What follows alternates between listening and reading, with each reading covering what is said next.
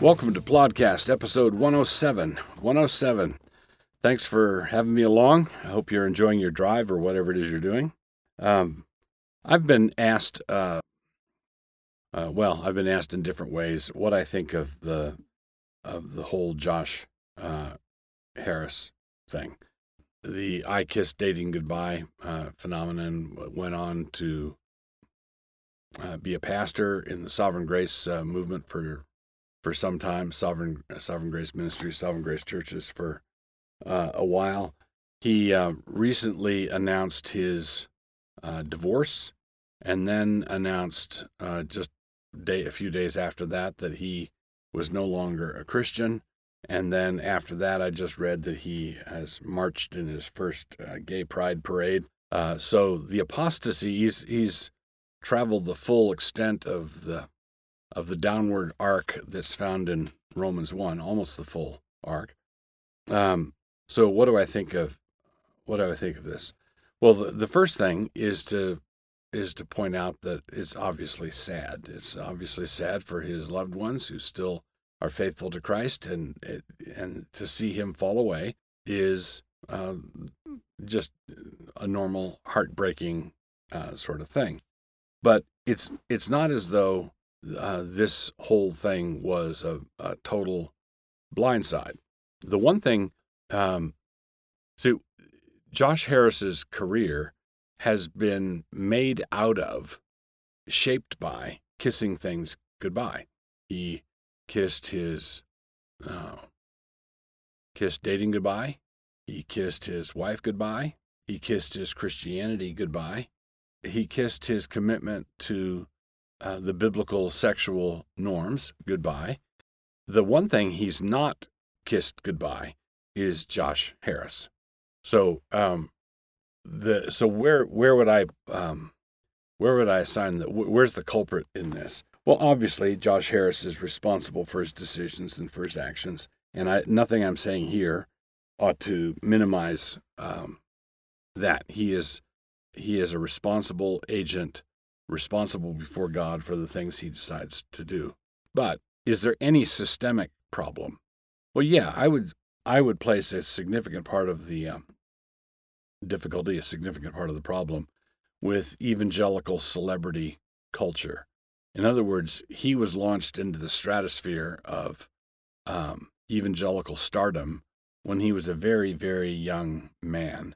And I don't think that was smart. And part of the reason for that, I think, had to do with the position that homeschooling was in at the time, where homeschoolers were taunted and maligned, and some of them reacted by feeling like they had something huge to prove. Okay, so yes, I was homeschooled, and I'm going to Harvard on a full ride scholarship for my work on the violin and in astrophysics. So there's some people who reacted, okay, well, we're gonna dunk the moon and hang on the rim, right? We're gonna show everybody, and so there will always be people who drive for excellence and who strive for excellence, and Josh Harris was launched to a position where he was a teaching authority way too soon. The Apostle Paul tells Timothy not to ordain a neophyte. The Greek word is neophyte. Don't ordain a neophyte, he says. And in Tyndall's translation, says don't ordain a young scholar. Don't ordain a neophyte. Why? Because if they fall into the sin of pride, they become prey to the devil. And that's what we have here. I think the problem with Josh Harris's fall, I think, largely resides with his rise. Who promoted him? Why did we promote him the way we did? Why did he receive the adulation and the praise that he did? So what goes up must come down, or at least what goes up in that way must come down. Always will be God. Continuing with Plodcast 107, we come now to hamartiology. We need special creepy music for the hamartiology section, I think. Well, hamartios is the Greek word for sin, and we're looking at all the different Greek words for various sins. We've already considered the verb that expressed unbelief, apisteo, and the noun, apistia, is obviously related. Jesus did not do many miracles in his hometown because of their unbelief. Matthew 13:58, Mark 6:6. The disciples were unable to cast out a particularly stubborn demon because of their unbelief. That's in Matthew 17:20. It's striking that in Mark's account of that same incident, the father of the demon-possessed boy cried out for Jesus to save him from his own unbelief. That's in Mark 9:24. Lord, I believe, help thou my unbelief. Jesus rebuked his disciples after the resurrection for their reluctance to believe those who had reported him risen. That's in Mark 16:14. Paul exults in the fact that the unbelief of man is incapable of thwarting the faith of God. Romans 3:3. When Abraham was promised a son in his old age, he did not stagger in unbelief. Romans 4:20. The unbelieving Jews were broken off of the olive tree of the true Israel because of unbelief. Romans 11:20. If they give up that unbelief, they're going to be grafted back in again. Romans 11:23. Before Paul was converted, he was an evil man, and like his countrymen, was caught in the web of unbelief. 1 Timothy 1:13. So Christians are told to guard against the sin of unbelief. Hebrews 3:12, a sin that results in departing from the living God. The Jews in the wilderness could not enter God's rest because of unbelief. It tells us in Hebrews 3:19. And in the same way today, Christians are to resist unbelief, a sin that remains a sin, even if we give it a fancy theological name. If we call it theological sophistication or theological nuance, it remains unbelief. Eugene Genovese, in one of his books, he was an atheist who later became a Roman Catholic, became a Christian. And he said whenever he was talking to, in his atheist days, whenever he was talking to a liberal Christian, he had that deep, assured feeling that he was in the presence of a fellow unbeliever. God don't never change. So our book review this time around is by a couple of people, Boldrin and Levine, and the name of the book is Against Intellectual Monopoly. Against Intellectual Monopoly. Now, this book is all about, it was quite a fascinating book, and I'm sort of on a jag right now because I'm reading another book that may come up in a future podcast on the same topic on patents and copyrights. The U.S.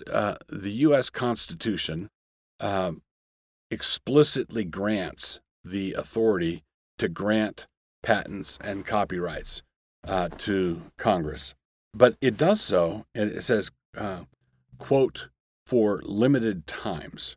And the title of this book is quite striking because it's called Against Intellectual Monopoly. And usually when people are talking about this issue, they want to talk about intellectual property. Okay? Now, it's quite a challenging issue. Can you steal an object by successfully reproducing it? Can you steal an object by reproducing it? So here are different challenges. Suppose we're living in a very rudimentary technological society.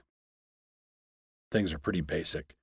And one day, your job is hauling rocks, and one day you look across at your neighbor whose job is also hauling rocks, and you see that he has built a rudimentary wheelbarrow, and he's loading his wheelbarrow up with rocks, and he pushes it, and he's having a much more productive day than you are.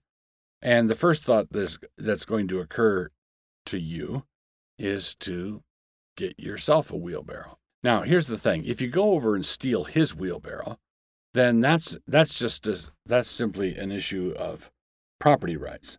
But if you say, "Oh, what a great idea," right, and you go into your shop and manufacture your own wheelbarrow for hauling your own rocks, Have you stolen anything from him? Or make it even more basic. Instead of carrying logs, he gets his son to carry one end of the log and he carries the other end of the log. And you say, hey, that's a good idea. And you get your son to carry it into the log. Does he own that technique? And you say, well, of course, that don't be ridiculous. Well, here, this is the issue, because we're well into the realm of the ridiculous. The U.S. Constitution gives Congress the authority to grant patents and copyrights for limited times. There are two other forms of intellectual property. There's patents for inventions. There's copyrights for like novels and poetry and stuff. Then there are trade secrets, and then there are trademarks. So the Nike swoosh is a trademark. The way Colonel Sanders makes his chicken taste like that is a trade secret. The way Coca-Cola makes Coca-Cola taste the way it does, that's a trade secret. A book that a novelist publishes that he published last year and he holds the copyright, that's the copyright. And a man who invents something can get a patent for it. Well, should you be able to patent a football play, right? Should you be able to patent a play where you read and you say, well, that's kind of ridiculous, right? Well, it's been attempted. We're well into crazy times. So when Congress first began patenting or allowing for copyright, I believe the period of time that you granted for an author was 14 years. In other words, someone wrote a great book. It was a big seller. You granted him a head start, and he could get his book to market. Other people couldn't make cheaper editions of the same book and profit off of his creative work, and have him not receive any income from your cheap version. Well, now it's something like it started out at 14 years. Now it's something like 75 years past the death of the author. So we are well into the regime of what these authors call intellectual monopoly, which is not the same thing as intellectual property. Now, let's say suppose you go into a restaurant, you really like the sauce that they have on the steak, and you ask for a box you don't eat all of it. You ask for a box, you're a great cook, and you go home and you reverse engineer how they did that sauce. All right, okay, and let's say that sauce is a trade secret. You reverse engineer it, and you're able to duplicate that sauce, and you serve it to people in your home, and they can't tell the difference between the sauce that you made and the sauce that this famous chef at this restaurant made. All right, so you've duplicated what he did. Have you stolen anything from him? Now that's not a simple question.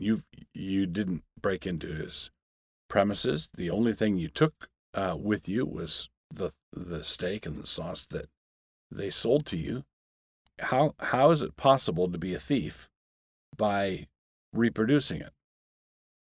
Okay, so intellectual monopoly is because if I invented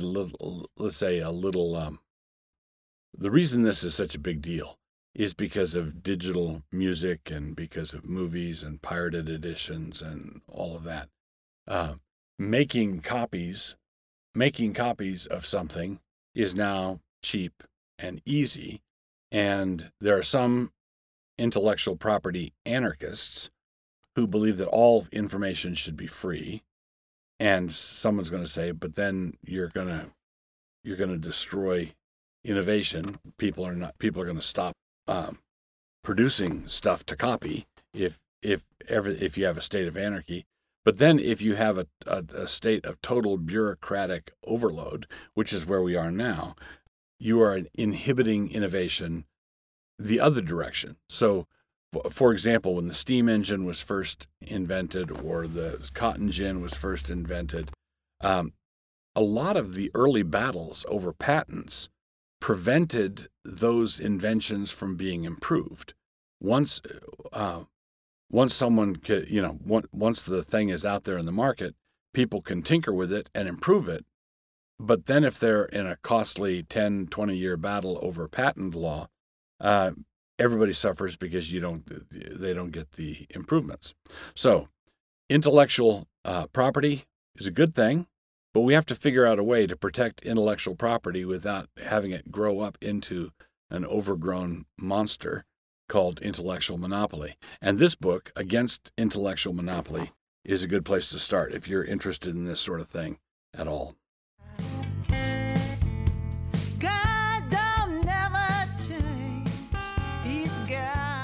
You've spent a pleasant half hour with Plodcast proprietor Douglas Wilson.